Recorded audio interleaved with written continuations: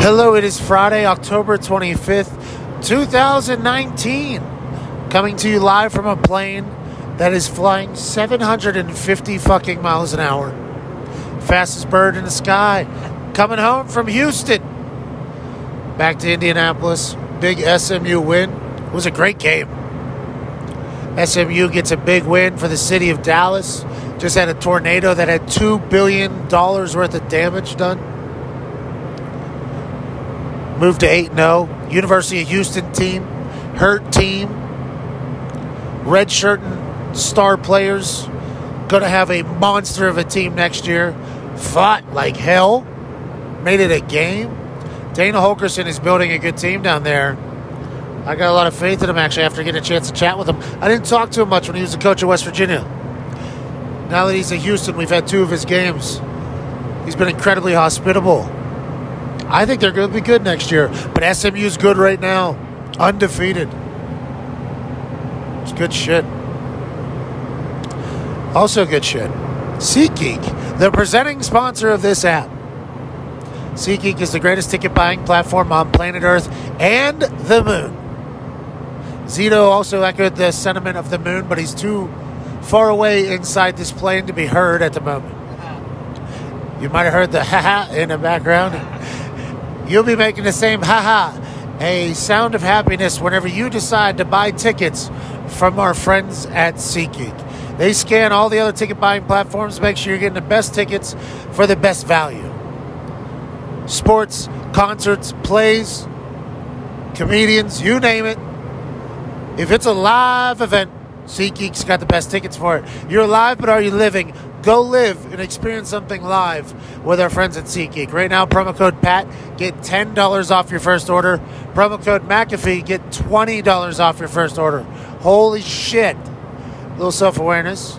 If you're rich, use PAT, get $10 off. If you're not rich yet, use McAfee, get $20 off. We need both those things to keep going. A little self-awareness will help us all. Team, we had a hell of a fucking week. Ladies and gentlemen, joining us now, Super Bowl champ from LSU, Pittsburgh Steeler, Giant, Redskin, you name it, ESPN Electric Factory, Ryan Clark. Here we go. Hey, man. Bro, first off, bro, I'm extremely excited to do this. I just want to say, bro, you are killing it. I'll be honest, when a specialist who was actually phenomenal decides to end his career early when you guys could play 27 years, and decides to get into this business, man, and do what you're doing, you're kind of skeptical. But from a entertainment standpoint, from an understanding of the game, from the way that you communicated with us, listen, bro, I watched UCLA Stanford because you were on there. So I just want to say, man, you're doing a real good job, bro. Ryan, we're excited to be here, man. Hey, that means a lot because I'm a big fan of yours as well. So I could literally talk about, I literally just said it. Whenever you come on the screen at our office, everybody stops and we turn it up. A lot of Pittsburgh people, so we're big fans of you from there. But also when you speak, it's magical. Not a lot of humans get on TV and do good stuff. You do that. With that being said. Appreciate it, man. Hey, no problem. You're awesome. Especially as an undrafted free agent guy, you had to earn everything. So I respect the hell out of that. That's real. Speaking of earning everything right now, Tom Brady, for some reason, there's this thought now. Adam Schefter brought this out into the world that this is his last year as a Patriot. He's either going to retire or go to another team. Schefter said it's the least likely option of the 3 is that he stays with the New England Patriots. How do you feel about this in the fact that the entire TB12 treatment is that you can play forever? I don't think he's retiring. I think there's a chance he goes somewhere else. Well, I think here's the thing, right? When Schefter reports something, we take it as fact. Yep. Right. So Schefter he's transactional. And so the hard part here is this is a little bit of Schefter reading the tea leaves. He's saying, OK, he's selling his house. His trainer's selling his house. Now, and I know this is really just like rich people stuff. Right. Rich people do stuff like this. You like, OK, look, my house is really big. It's in New England. People ain't really, buying stuff like this. Let me put it on the market now. And if I am back here next year, guess what? My wife's a gazillionaire. I got buku money. We could find somewhere else to live for a year or two, and everybody can be happy. It'll have 16 rooms. We all good either way. That's the first thing. Now, secondly, he's faced with his football mortality. We all have heard the rumors that he wanted Jimmy G out because he didn't want to be replaced, and Bill Belichick didn't like that, but Mr. Kraft did it. We're watching his play not be the same. He's not the same Tom Brady. Remember, it used to be that Tom Brady could take me at receiver, you at receiver, one of your homeboys who are over there running the podcast, and y'all could win the Super Bowl. It ain't that no more. And so I think he's starting to feel some of these things. And I was listening to him talk to Randy Moss, and he said, I talked to my 12-year-old. He said, it's whatever you want to do, Dad. Then I talked to my wife, and she was like, well, you know my answer. I think there is starting to be some pressure, and it's not like going home and your wife, she met you and you were already a millionaire and you made her life better. It's like, nah, she actually made your life better. And so I think all of those things combined make it so that he understands that this is a year-to-year basis. His contract is done on a year-to-year basis. And I believe that he's preparing for anything, but I'll never just say, okay, this means that Tom Brady's out of New England or Tom Brady's out of football. Tom vs. Time was an interesting peek into that dude's life, man, on Facebook. I mean, it really was. Facebook does a lot of things wrong. That Tom vs. Time thing, it was an interesting look into an alien that plays quarterback for the New England Patriots. I mean, that's a real thing. Let's move forward. Drew Brees is thinking about coming back early. You went to LSU. I'm not sure your ties to Louisiana or your knowledge with the Saints or anything like that. You have a big football brain, so I'm assuming you know. If you're Drew Brees, aside from the fact that you have records that you want to get, why would you come back a week before bye week and not get this 2 extra weeks of rest on your thumb while Teddy Bridgewater's balling out for the Saints? Well, so it's funny. I live in Baton Rouge, so I'm an hour away from New Orleans. I have a family full of New Orleans Saints fans. Drew Brees isn't just the quarterback of the Saints here. Drew Brees is God. They talk about Drew. They say some things about Drew Brees here, and I'm like, y'all got to be out y'all mind. I dang near don't want y'all in my family no more if you feel this way about a real life human man who's never been the MVP. Let's just get that out there. Never once in his life did we say, his peers, the writers say that he was better than every other player in the game. Never, not one time. Let's get that straight. But the way he's treated here and revered, it is very similar to what Tom Brady's looked at as in New England. And so now you have Teddy Bridgewater 5-0 on a team that until this year had never won a game during Drew Brees' tenure where he wasn't there. Sean Payton had never coached a game without Drew Brees where he won. Now you win 5 of them and you beat some teams that you weren't supposed to beat. When Teddy Bridgewater steps in against the Rams, you say to yourself, if this team can go 500 and get Drew Brees back after the bye, now Drew Brees can work some miracle magic and they can get to the playoffs. They don't need miracle magic. They just need Drew Brees to be Teddy Bridgewater. And so I think that part of that ego, part of that what's involved is making him want to come back a little bit early because they can beat the Cardinals with Teddy Bridgewater at quarterback. Now you get that week, you get a bye week, and you get to come back in against a divisional opponent completely healthy and ready to roll through the stretch run. So to me, the only thing that could rush you back is ego and not understanding or the big picture not really being your goal, because the big picture should be to win the Super Bowl. And to win the Super Bowl, you want to be as healthy as possible. So this is a strange move to me, unless it is a move that is selfishly led by your ambitions and your ego instead of saying, okay, what's best for this team. So interesting. That's kind of been a theme of today's show is like, you have to remember that these are humans with real emotions, real feelings, real egos, no matter what level they're at. There's egos on everybody. There's pride on everybody. It was very interesting when I saw he was going to come back. I'm like, just take 2 weeks, dude. Just go ahead and make more videos of you throwing in a practice facility just for 2 more weeks and then come back incredibly healthy. Teddy Bridgewater's stock is going through the roof. I want to ask you about this because this is something I think only people in the locker room would understand. John Elway, whenever he traded Emmanuel Sanders, said that the locker room would understand why he was traded. There's a standard here. Something happened after the Titans game. That is going to leak at some point. Somebody's going to leak what happened after the Titans game at some point. He said something happened. They said, would you like to expand? He said, no, I'm not going to talk about it. It's like, well, that's going to come out at some point. And it wasn't obviously a big enough deal for John Lynch to say, no, I'm not going to take him. What do you think could potentially happen there? And is Emmanuel Sanders going to help out the Niners offense immensely, or is this just a good move for everybody? Yeah, you know what? I really don't know. Obviously, the Broncos aren't very good. Yeah. So I know that's part of it. Emmanuel Sanders wants to win football games. And obviously, when you bring in a guy like Joe Flacco, you're not really focused on the forward pass in the way that you should be. And so I think that was probably part of it as well. And maybe Emmanuel lashed out. Listen, if you're on a team and the best player in football goes down and you know that they're not good defensively, you know that they don't necessarily possess a great running game, and you're beaten by Matt Moore, if you're a competitor, you're going to be pissed off. And so I can't necessarily speak for Emmanuel. I haven't spoken to him. Obviously, I know him well. I haven't spoken to him. So I don't know what happened. I do think as well, when a GM, when a Hall of Famer, someone who is as great in this game as John Elway says something like, the team will know why, and kind of hints towards something happening, I don't like that. Me like neither. if you're gonna talk about what went on, talk about what went on. If you're not, say you made a business move. You know why? Because I'm one of the greatest to ever play this game. I got a gold jacket I ain't paid for. Stop asking me questions. Because you can do that. You can stay away from those things. And so you look at what he can add to the San Francisco 49ers. I think he's a much needed piece. You have Goodwin, who's outside as a speed guy. Pettis has been more inside, run after the catch. Obviously, George Kittle at tight end is the biggest receiving target on that team. Now you had a guy who's been a number one. He may be on the end stage of his career, but we've seen he could still be explosive. Had a double-digit receiving game this year already. And so a guy like that, you add him with Kyle Shanahan, he's going to find ways to scheme him open and give Jimmy G opportunities to get the ball to him. You also look at the San Francisco 49ers team. They're not winning because they're explosive in the pass game.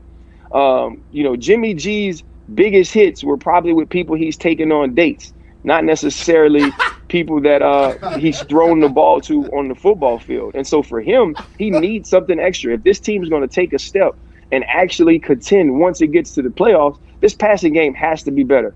Eventually, somebody's going to be able to block them. Not very well, probably, but somebody's going to be able to block them and score points. If you play the Packers, if you play the New Orleans Saints, if you get into those games against some of these better teams, the Minnesota Vikings, you're going to have to be able to throw the ball. And I think John Lynch, I think Kyle Shanahan understand this. And aside from slapping Vic Fangio, I guess they feel like no matter what Emmanuel Sanders did in the locker room, it's worth taking him on and having a quality receiver. It was so interesting.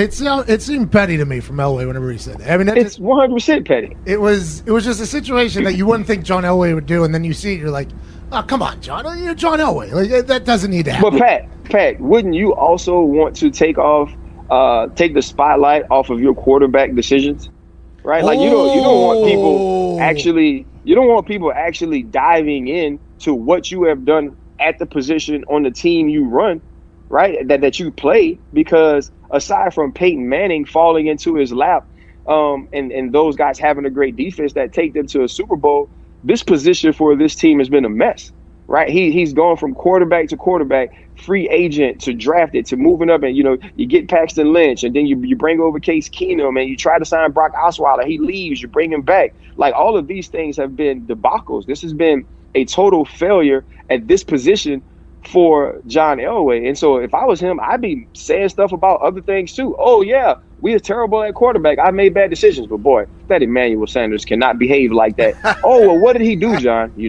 I don't want to talk about those things. The team understands. Yeah, because you don't want us to talk about Joe Flacco.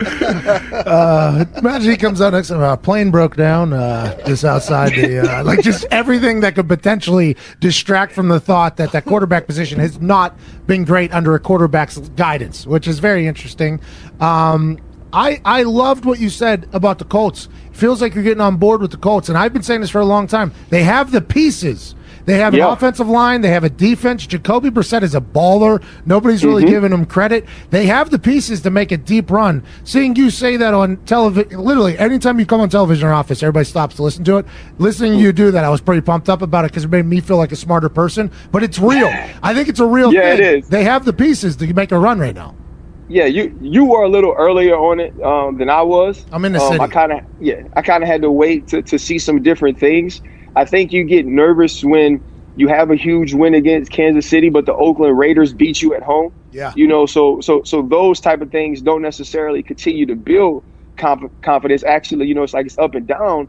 But when you watch the pieces that have been assembled, when you see a team that is so good up front, a team that can not only protect but create running lanes for Marlon Mack and for that running game, and now you can control the ball, which is huge. I also think it helps is when you come into this season and you're looking at the New England Patriots, the first thing you think is, what type of quarterback does a team have to have in order to beat them?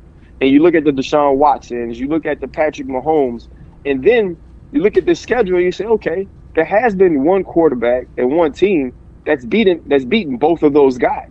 And that team is the Indianapolis Colts. And so looking at that, understanding the way that they could play offense, they could protect Jacoby Brissett, also the skill set and talent that Jacoby Brissett possesses. Nobody's talking, we're talking about Russell Wilson and his touchdown interception ratio. We're talking about Patrick Mahomes. Look, this guy's 14-3, and his touchdown to interception ratio, like that's, Damn good. We're talking about this guy in a different way if we're not looking at the outside things and thinking of him as Andrew Luck's backup. This is a real team. This is a team that has the guidance of a great head coach, and they're built in a way that if you go down the stretch and you have to go on the road and win a game in Foxborough, you can do that.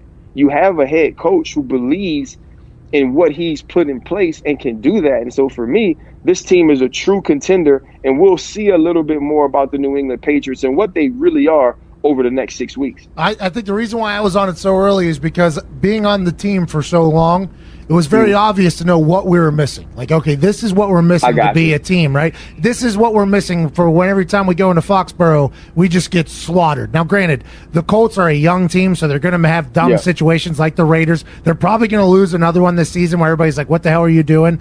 Jacoby's only like a second-year quarterback anyways. He's young. Nobody talks about him that way. But whenever you said it, made me feel real good, Ryan Clark. We got to get to a break. I am so thankful that you joined us, man. You're incredible on the mic. I hope you come back soon. I appreciate you so much. Check him out on ESPN. Do you have any podcasts or anything, or are you just go on television? You know what, man? I'm going to have my first one. It's going to be in 2 weeks, man. I'm going to start with my own. And it would be pretty fun. I'd like to have you on one time, man, if you get some time. Would love to. I can't wait to see it. You're going to do incredible, just like you did in football and in television. Ladies and gentlemen, Ryan Clark. Thank you, Ryan. Thank you, brother. Have a great day. That's good. Something funny, Ty? Yeah. It was a great interview. Hilarious. I have no idea what just played. But I thought maybe we were all laughing at that time. I wanted to laugh with you. That's neither here nor there, because today our show is brought to you by the good people at the Thursday Boot Company, a bootstrap startup that makes the best handcrafted boots and sells them direct to consumer at some of the lowest markups in the footwear industry. Wow. Wow. Wow. Wow.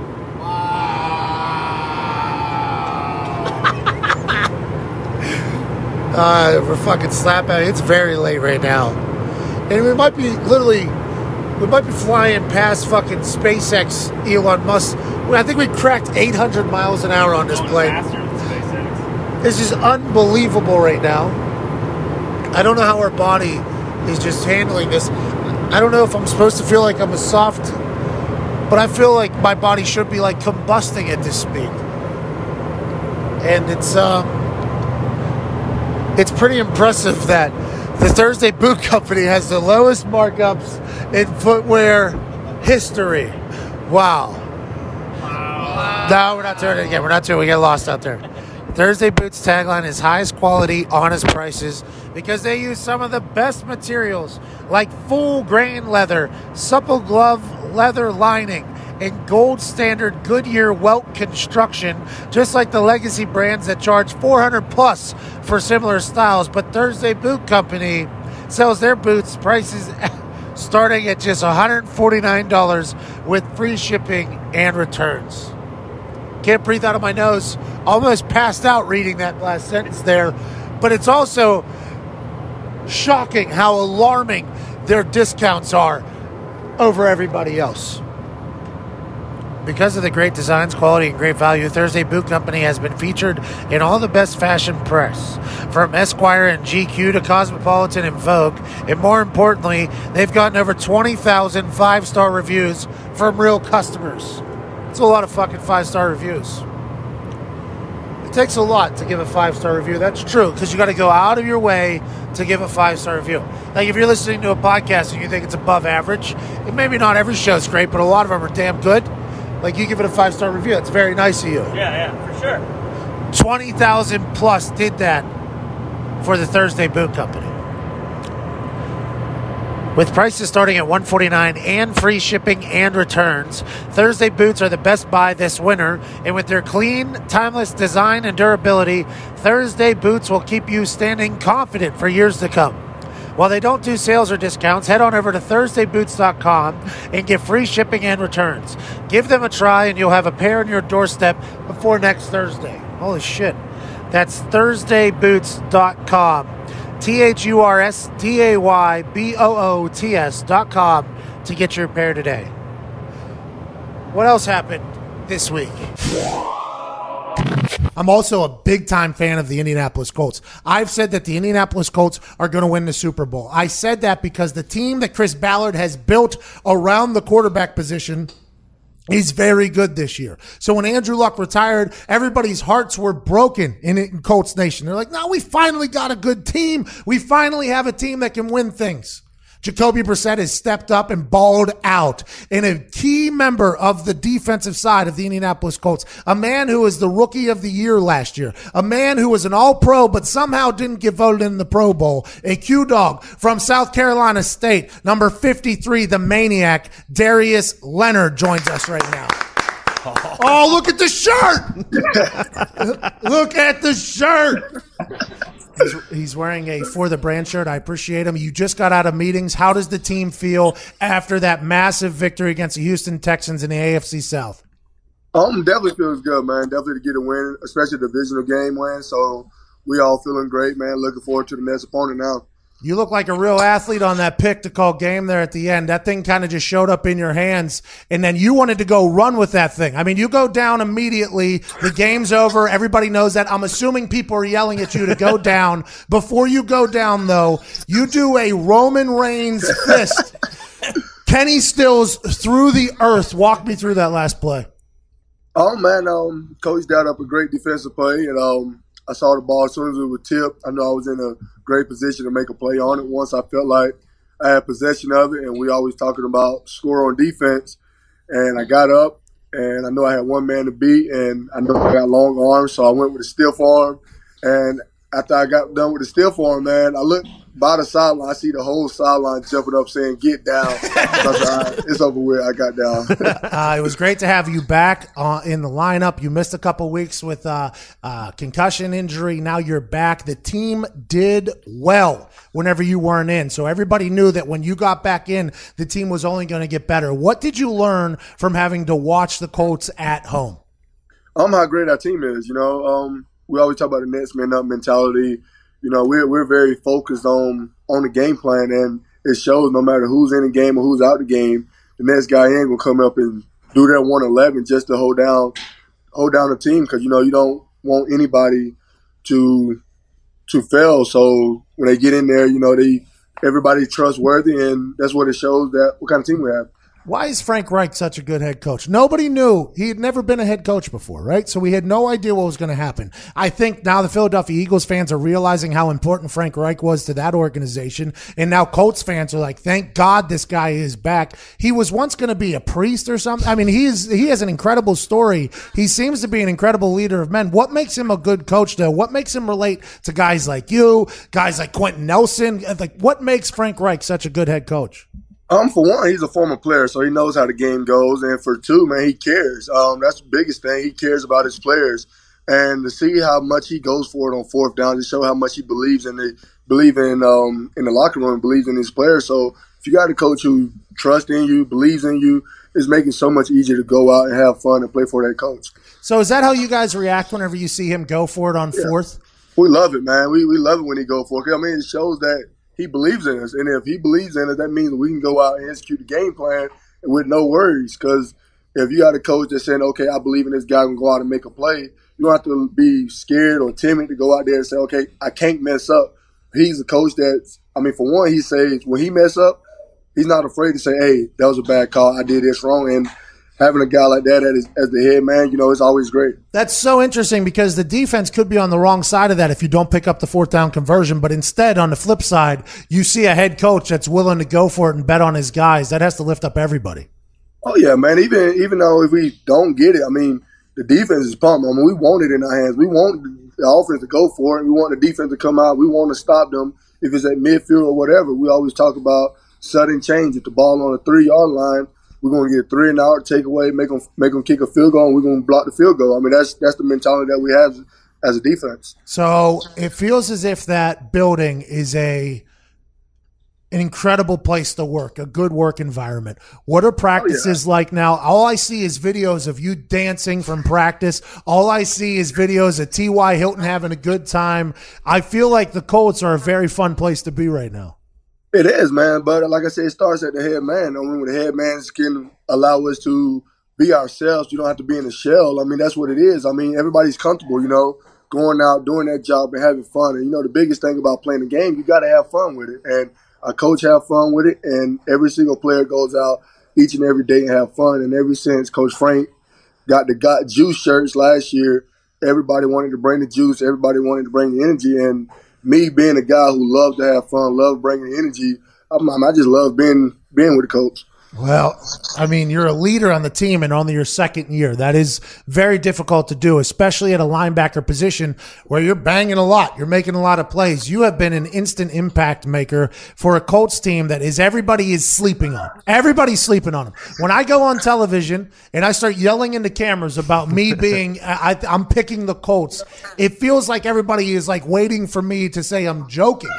It's a real, inside that locker room, how good does it feel to know that not a single soul outside of Indianapolis has any belief or faith in the Indianapolis Colts? Oh, we love it, man. We love being an underdog because that makes us just fight day in and day out. I mean, we love being an underdog. We go in, like that Kansas City game, we saw where nobody picked us to win. I mean, we love that. We love coming in as an underdog. We love stepping up to a challenge, and it proves week in, week out. You're a big-time WWE fan. I didn't know that till recently. Did you enjoy? Did you enjoy Friday Night SmackDown? Did they take care of you? Oh yeah, they did, man. I was kind of upset when they tried to jump my dog Roman, so I almost jumped over there. They tried to help him out, so I had to control myself a little bit. How long you been a WWE fan? All my life, man. It's me and my brother always grew up just watching it. They Monday, Tuesday, even when ECW was on Wednesdays, Friday Night SmackDown. So kind of grew up my whole life watching it. You know what's interesting is football. I think there's a lot more football players that are fans than people really think about it because you're a gladiator out there performing on a stage. And I enjoy the way you play. I enjoy your celebrations. You think some of that comes from your WWE fanhood background? Oh, yeah. Because, I mean, especially when I grew up watching DX, Shawn Michaels and Triple H, they always celebrated, So it's always fun to kind of have a signature move like they do. So it's definitely going out, having fun, and then doing crazy stuff. I mean, I see it all the time on TV. So, I mean, I enjoy doing it. I'll tell you what, you're going to get quite a fine, but if you drop a suck it on somebody, I appreciate you taking time out of your workday, man. Keep dominating, keep crushing. You're fun to watch. Welcome back. Happy you're healthy. Ladies and gentlemen, Darius Leonard. Thank you, man. No problem. Thank you. Cheers, dude. He's a player. Yeah. Hey, he is a player. He's dude. long. That stiff arm, old buddy tried to touch. He literally was just throwing another human down to the ground. That was an insane situation. And he was towering over Roman Reigns in that picture they took together. Yeah, he was, wasn't he? Mm-hmm. Yeah. He's a freak athlete, too. And the fact he was a fourth-round draft pick and everybody said that Chris Ballard was a dum-dum. Chris Ballard was a dum-dum. Took an offensive guard at number 6. Stupid. Took this no-name linebacker from South Carolina State in the 4th round. Stupid. They gave him like a D or something. Some scouting or grading people gave him like a D or whatever on the draft. 2 all-pros. 2 all-pros right there automatically as rookies. What's up, Diggs? 2nd round draft pick. Darius Leonard was? Mm-hmm. Is that right? Mm-hmm. Well, maybe I was completely wrong there. I had no idea. That's why they were so. That's why they were so not mad, but like that's why they graded it like that because he was a guy who went higher. Oh, he was. He was a 36th pick. Of course, I know this team. No, but that might be one. That's tough. He's got that's a tough look for me. Chip on his shoulder like a 4th round pick. But it is really 4th round pick is still a good spot to be in. But the thought that Chris Ballard got demolished for this. I would like to hear Chris Ballard break down like the scouting thing of this. I mean, we're looking at his stiff arm right here on the picture. It is a right cross to this dude's head, which I would assume is a penalty. I would assume that he probably should have got flagged for that because Oh, poor guy is sideways.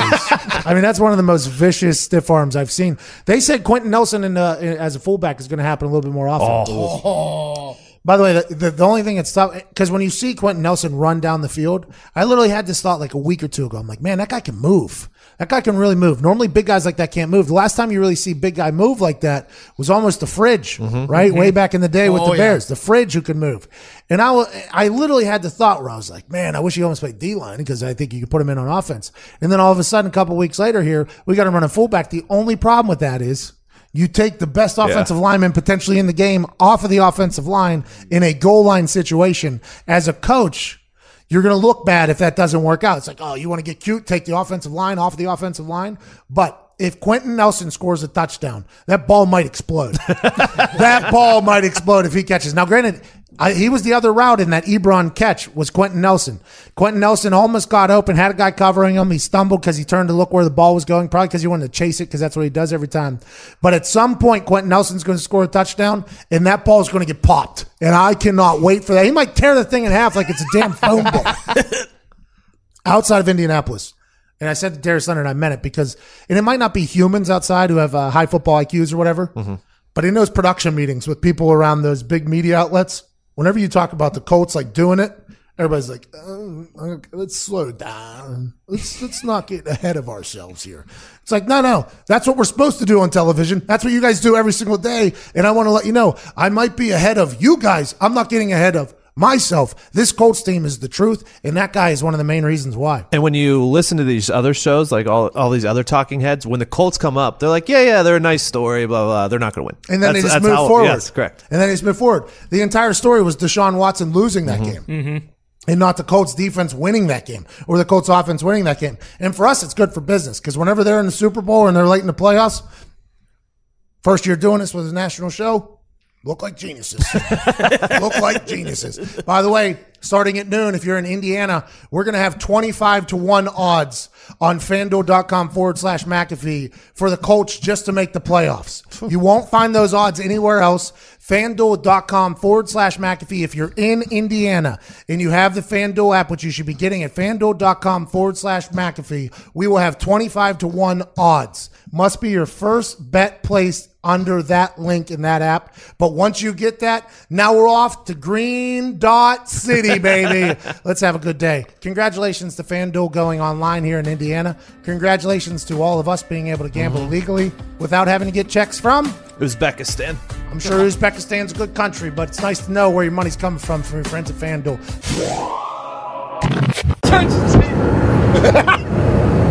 Babbel, the language learning app that will get you speaking a new language quickly and with confidence. Speak a new language with confidence. Choose from 14 different languages, including Spanish, French, Italian, and German. Babbel is designed to quickly get you speaking your new language within weeks. Babbel's teaching method, speech recognition technology, has been proven to be effective across multiple studies. Not just one basic-ass study, multiple studies. The convenient lessons that Babbel gives are only 10 to 15 minutes.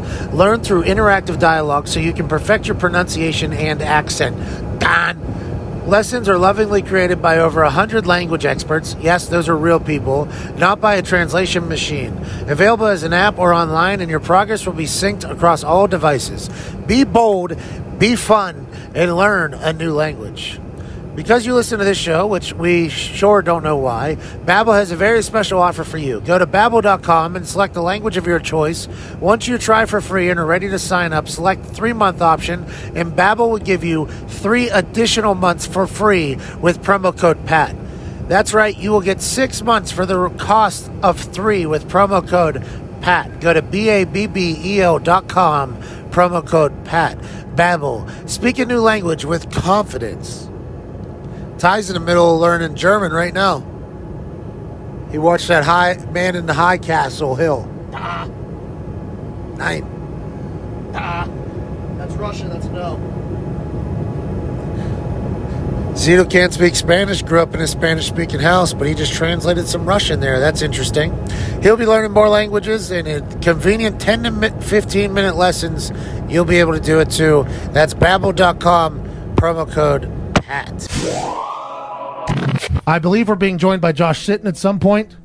Is he on right now? Yeah, we got him right now. Absolute legend of a man. He joined us a couple weeks ago, and his brain was mesmerizing. The way he speaks about football is through the eyes of an all-pro offensive lineman. A man who won a Super Bowl. He's handsome. He runs a real estate business. Joining us, ladies and gentlemen, Josh Sitton. What up, Josh? Yep, we're good. Attaboy, Josh. Oh, my God. He's coming to us live from his man cave, I believe, where he has jerseys on top of jerseys behind him. How are you, Josh? I'm good, man. How you doing? I'm good. By the way, everything that you were saying the last time you were on the show has basically come to fruition about the Browns not having an offensive line, that type of stuff happening. What are your eyes on the NFC right now after the trades that happened, to the 49ers getting another weapon with Emmanuel Sanders, to the Seahawks getting a good safety, to Drew Brees coming back for the Saints? Do you feel as if the Packers are still in the commanding position in the NFC, or do you think these other teams got definitely better yesterday? Well, I'll say this. I hope Drew Brees plays this week because I just picked him up in fantasy.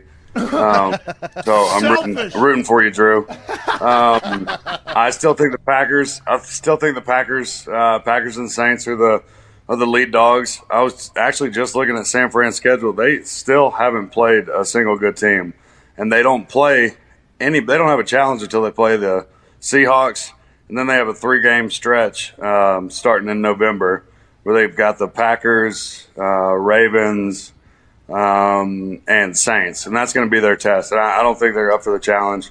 They're great on defense, but I don't think Jimmy G can get it done. And this league is a quarterback league.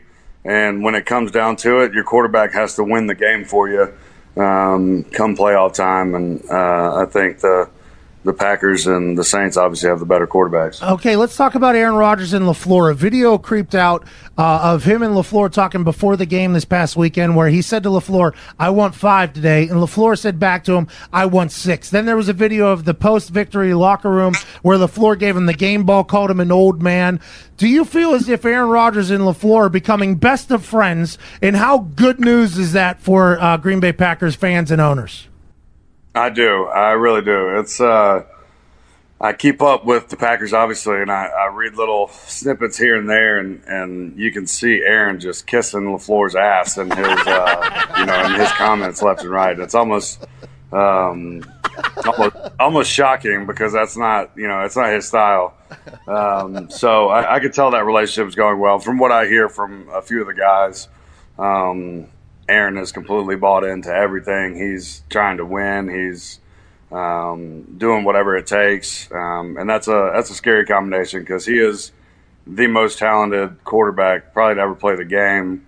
Probably until Patty Mahomes came out, but that team is really good, scary good, great defense, and he's buying into everything, and they're dangerous. All right, let's pivot real quick. I agree with everything you just said there. You're a genius. It sounds like I'm going to just try to write down everything you say and take it as my own and sound smarter for myself. But let's pivot to the Denver Broncos. Something happened with Emmanuel Sanders after the Titans game in the Broncos locker room. John Elway said that they traded him, and the locker room knows why. Everybody knows why. It's not the culture we're trying to build here. We're trying to win. I've been around the game a long time, as have you. What do you think that could potentially mean? In my eyes, he said something to a coach. He did something in that locker room. There was maybe a disagreement. Maybe he said, "I don't want to play here anymore." That story will eventually leak out, but I think that was very telling of John Elway to mention those words without giving a full description. Yeah, you don't usually see GMs come out and making comments like that. I'm sure Emmanuel's sick of losing and sick of being on a bad team, and he probably let his emotions get the worst of him. It happened to me many a times playing in this league. And he probably said something to a coach or maybe even the GM or somebody. And I mean, it's time for them. They got to rebuild. They're not, Joe Flacco's not their future. So it's time for them to rebuild, and it was perfect timing. And it's a great weapon for Jimmy G. Speaking of rebuilding, the Atlanta Falcons are going to have to blow that entire place up. I mean, that defense, which was once incredible, now stinks. Matt Ryan's hurt. Their offense stinks. They get rid of Mohamed Sanu. They ship him out to the Patriots, who somehow get even better in the middle of the season. It makes no sense to me. Whenever you look at the Patriots adding another weapon, how will they be able to keep everybody happy, and who will be able to stop Tom Brady and that Patriots team? What is it going to take to beat the Patriots, you think, or is it even possible? At this point, how do you bet against them? I just don't. I don't think it's possible in the AFC. And since Pat went down, he was the best shot at it. Obviously, I mean that's not a hot take. That's pretty simple. Wow. But that whole team is led by that defense, and Tom doesn't have to do everything that he's had to do in the past. And that defense, it doesn't have any superstars, but man, these guys are confusing as hell. Playing against them last year with the Dolphins, the looks they give you are they're almost unbeatable. And it just goes to show you how smart that coaching staff is. Bill Belichick is a freaking genius. He is hands down the best coach to ever coach the game. There's not even a close second. They game plan each and every week specifically, and you don't see that out of other teams. He gets the guys ready. Each week is an individual game plan, and you don't really see that from other teams. So it's scary, and Tom's going to make Sanu a friggin' Pro Bowler. Well, it's scary to think about. When they got Antonio Brown, everybody was like, "What what is going?" Now they got another guy who's just as explosive, and I think he's an incredibly intelligent human, so he'll be able to pick up with that Patriots offense very, very fast, which is good news for him. Whenever he played against, the Patriots played against Sam Darnold, just like you said, that defense disguises things and brings things that nobody can really understand, especially young quarterbacks. In NFL films and Monday Night Football, let Sam Darnold's quote of saying, "I'm seeing ghosts," go on national television, which I was mind blown by. Because normally it's like, good touchdown. So whenever they let that out, I was like, yo, they're trying to bury Sam Darnold. And by the way, it did. It caught on. They're not happy about it. Nobody's happy about it. Have you ever had a hilarious mic'd up situation? And what is the golden rule whenever people are mic'd up? First of all, poor fella. That's gonna stick with him like the butt fumble did with Sanchez for sure. Let's see. 2 years ago, I got a holding call. I was pulling around and I made a great block, pancake the guy, and I got a holding call. And the mic caught me saying "motherfucker." Yeah, freaker. Yep. And it was pretty funny. Everybody was texting me after the game. But yeah, there's plenty of those. I'd be mortified if that tape from the center, because the center's mic'd up every game, and I'm right next to the center when I was playing. I'd hate for those tapes to leak out someday. Somebody has those though, Snapchat, right? That's terrifying. Yes. They're gonna do NFL films in 30 years, and I'm just gonna be cringing with anxiety. Josh Sitton going into the Hall of Fame. Let's take a look back on some of the stuff that didn't air during Josh Sitton's career. You mother... Just anger everywhere. It's a tough position, though, because you're in this incredibly competitive environment with humans that are trying to rip your head off, and then they put a microphone in there, and then people who've never been in there are just expecting you to act like a normal individual, and that's just not the way it goes. I feel incredibly bad for Sam Darnold, to be honest with you, because I think when he said "I'm seeing ghosts," he obviously meant he thought he was seeing one coverage and it was something completely different. But all it sounds like is he was just scared to death of Bill Belichick and the Patriots. Oh, I feel so bad for him. He's never going to live that down. Ever. And the thing is, every other quarterback that's freaking played these guys is seeing ghosts too. So, he's the only one that just got caught saying it. So he's poor fella is all I can say. I didn't know you have a camo hoodie on, you have a camo hat on, you have an incredible beard right now. What is this Wednesday looking like for you? You just going out in the woods and killing something right now, or what do you got going on?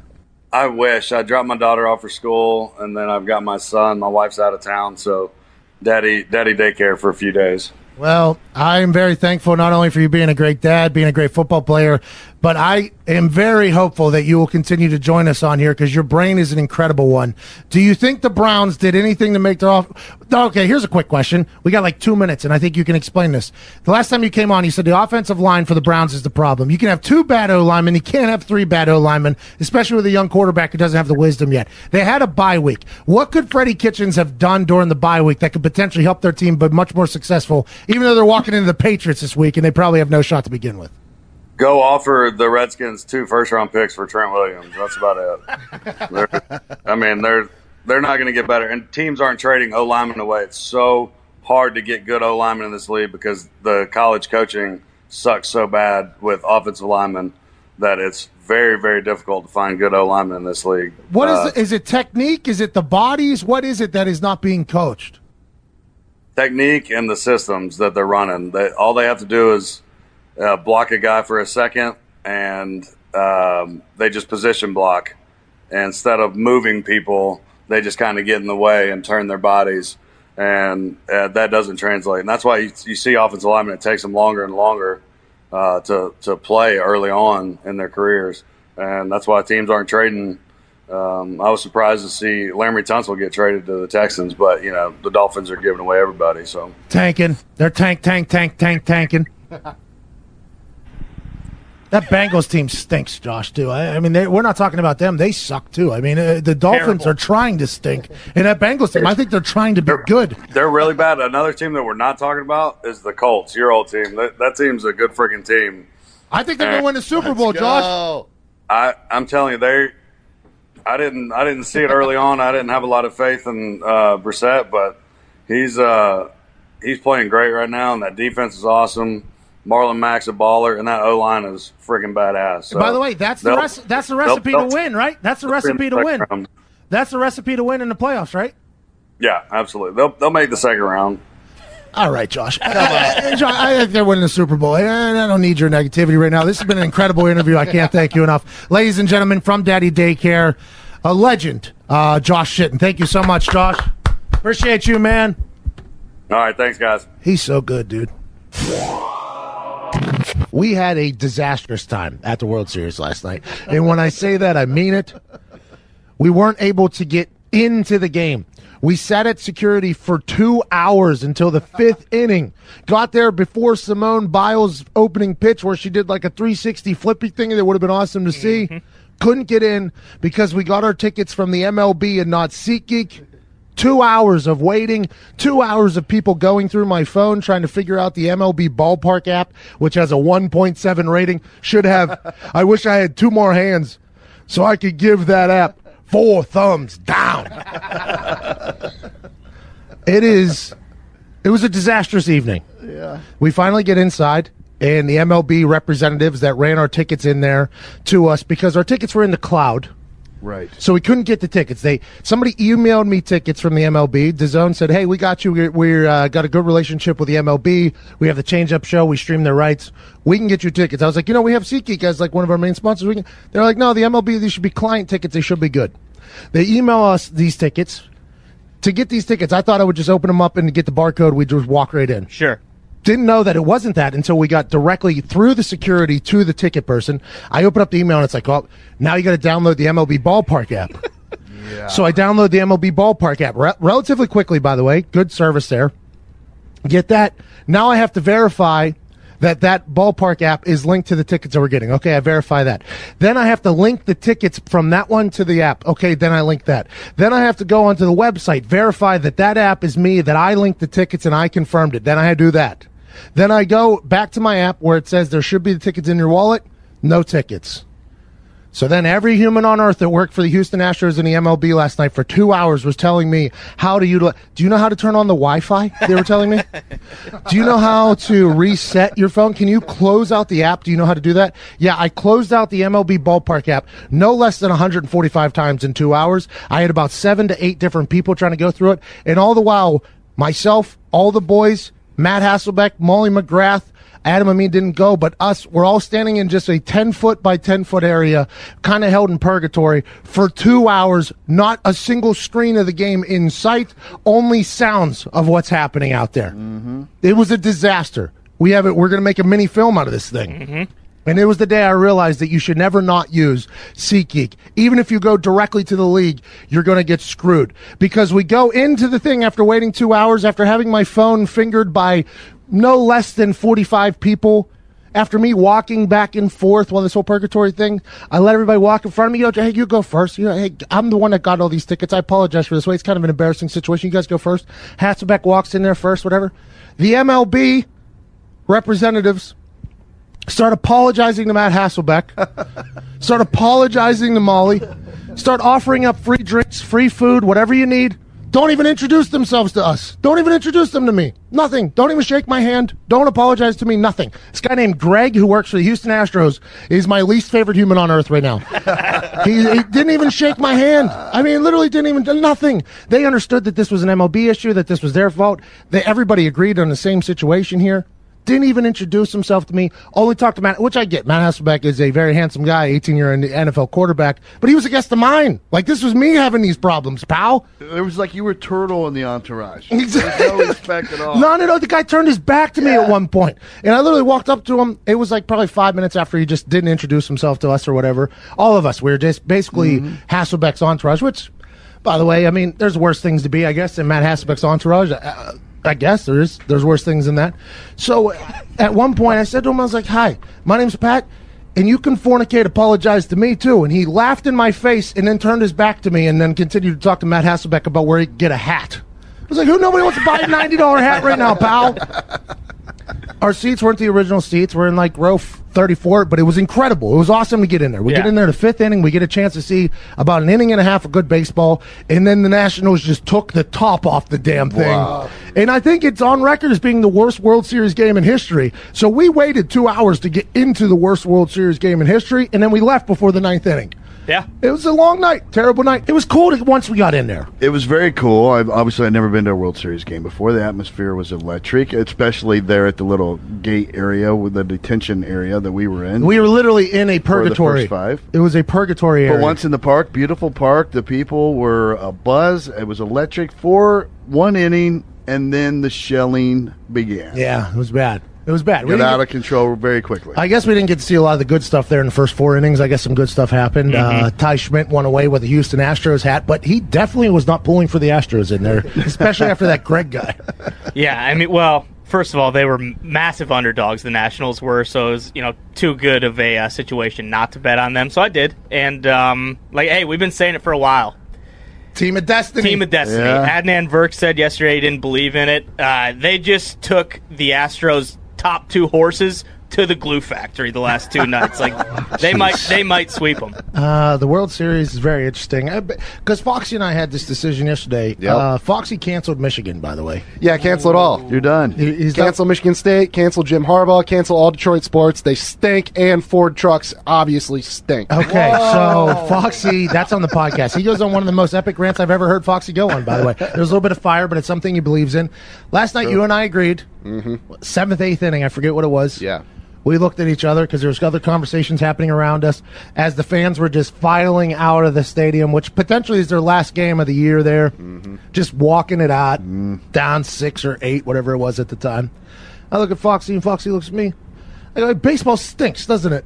And Foxy goes, baseball does stink. And then I was like, but if they hit 10 runs in this 9th inning, it's the best sport of all time. Yep. Turns out they didn't, so we're 100% right. Baseball sucks. Stinks. It sucks. It's so bad. I don't know how anybody likes it, Ty. I have no clue how anybody likes that sport. But you're letting last night's experience kind of taint it a little bit. I mean, I wouldn't do that. Hey, I don't overreact. Think of the hospitality we got at Yankee Stadium.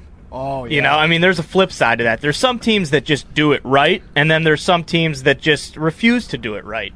Turns out the Astros are the latter, not the former. Zito won a bunch of money from these little betting games we did during the thing. Yeah, he was hot. They gave me a Jose chant at one point. Yeah, yeah, that was for you. You're right. Yeah. Jose Altuve just so happens to be has the same name as Jose Zito Perez, and they had a Jose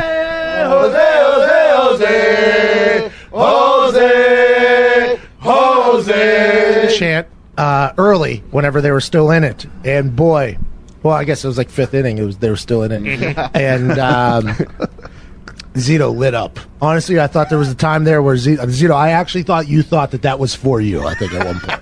I was just like, what do you call, like those guys that fall in the Coliseum? I just put my hands up and I was ready to go. Yeah, Gladiator? Yes. Those guys that fought in the Coliseum. Yep. I remember the most important part. Anyway, so that's how we feel about the Astros in the World Series. That guy Greg's the worst guy working. I don't know who he is.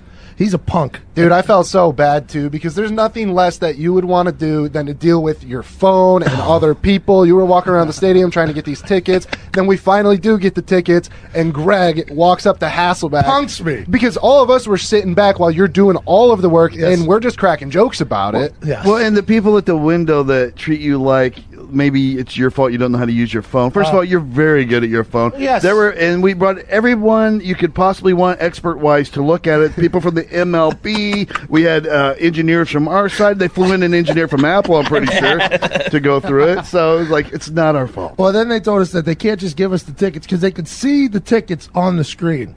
But they couldn't just give us the tickets because the MLB gave us the tickets and they put it on lock. So nobody at the building could do anything until somebody from the MLB. And then somebody from the MLB came, and they were the people that apologized to Hasselbeck and Molly and gave them free drinks and stuff. Dapped him up. It was just an unbelievable situation. It was unbelievable. It'll be a mini film. It'll be a tragedy. What's it called? A tragedy? Yeah. Oh, yeah. It'll be a dramatic tragedy of the day we thought we didn't have to use SeatGeek. And instead, a nightmare happened. Yeah. Lesson learned. That's such a bad fake laugh. All right, I'm going to do something. I want you to tell me what movie it was from. Sandy. Attaboy Zito. One of Adam Sandler's movies that got ripped off and should have won at least 10 awards. Unbelievable. Got like 700 million views on Netflix. No awards. Did you watch it, Ty? No, I haven't seen it. Are you kidding me? Well, Tim Donahue said Will Sasso is about to be an Academy Award winner. Will Sassa? Will Sasso. He said his name wrong. Yeah, he didn't know his name, but I don't know if that was the accent. I think it was the accent. By the way, that Tim Donahue interview was fucking wild, bro. Landing gear just went down. Some air brakes just took us from 800 miles an hour to probably, I don't know, probably 300, 400 miles an hour right now, I assume. This is fucking outrageous how fast we were going earlier. I still don't understand how these things get up in the fucking sky. I don't fully understand it. The guy told me it's like when you hold the end of a hose and you shoot the water out. There's some theory that is used with that explanation. That's how their fucking plane is flying. That's interesting to me. I don't know what the hose is. I don't know which one's my thumb. But I'm just hoping it's a little bit more consistent than when I used to spray my fucking car down. This is insane. We would like to talk to you today about something that draws fear for many a man. Whenever it's time to trim the kitten caboodle, sometimes you can be scared that you're going to nick your ball sack. We will be landing in a few minutes. Please place all tables in the fully stowed position. Ensure that all loose articles are stowed. Observe the seatbelt and no smoking signs and adjust your seat to the full upright position. Please remain in your seats and continue to observe the seatbelt and no smoking signs until the aircraft has come to a complete stop in the parking area. All right. I mean, hey, thanks for looking out, lady. I really appreciate that. I really appreciate that. But there's always this fear, and I thought she was going to talk about it there, to be honest. She was like, listen, please keep all hands and arms inside the vehicle. Use the seatbelt thingy if this happens. And also, don't be scared to nick your nuts anymore because Manscaped has come along to save the day in the trimming of the kitten caboodle section of life. No more fear of nicking your ball sack while manscaping. The Perfect Package 2.0 kit that features the Lawnmower 2.0 with skin-safe technology, this trimmer won't nick or snag your nuts. The Lawnmower 2.0 is the thing that I talked about, that somehow they patented this thing that it is impossible to nick yourself. It's just a smooth, silky shaving experience. I shaved my entire lower body. I started with there, and I did my knees, I did the whole thing, calves. I couldn't help it because the lawnmower was just plowing right through the hair with no fear at all. It's 100% waterproof and shock resistant. Precision tools for your family jewels. You got to open your mouth when you say the word precision. You can't just kind of rumble through that one. Your balls will thank you. Get 20% off, free shipping, and a free travel bag with code PAT at manscaped.com. That's code PAT at manscaped.com. We just landed and Ty got launched into the seat in front of us. This bird is so fast. It's like the Avatar bird that's above all the other birds that Jacob Solly rodeos at the end. That's what we're on. I think it's a rather short runway, too, there. Ty just got beat up by this plane. Great show today, Ty, by the way. Thanks for everything you did. Thanks for everybody listening to the show. Thanks to all of our guests. It was another awesome week. Should be a pretty big weekend as well. Let's enjoy this life. Ty Schmidt. Hey, tweet us, by the way. Send some tweets over the weekend. Keep in touch. We'd like to hear from you. Ty Schmidt, hit the independent music. By the way, if you have independent music, we are looking for independent music because we can't play real music because we're not working with a company in the podcast business that has a lot of lawyers that basically telling us we're going to get shut down if we use any music. So, it's time to put on new independent artists. If you won't sue us, send us your tracks. Ty Schmidt, play one of those. Cheers.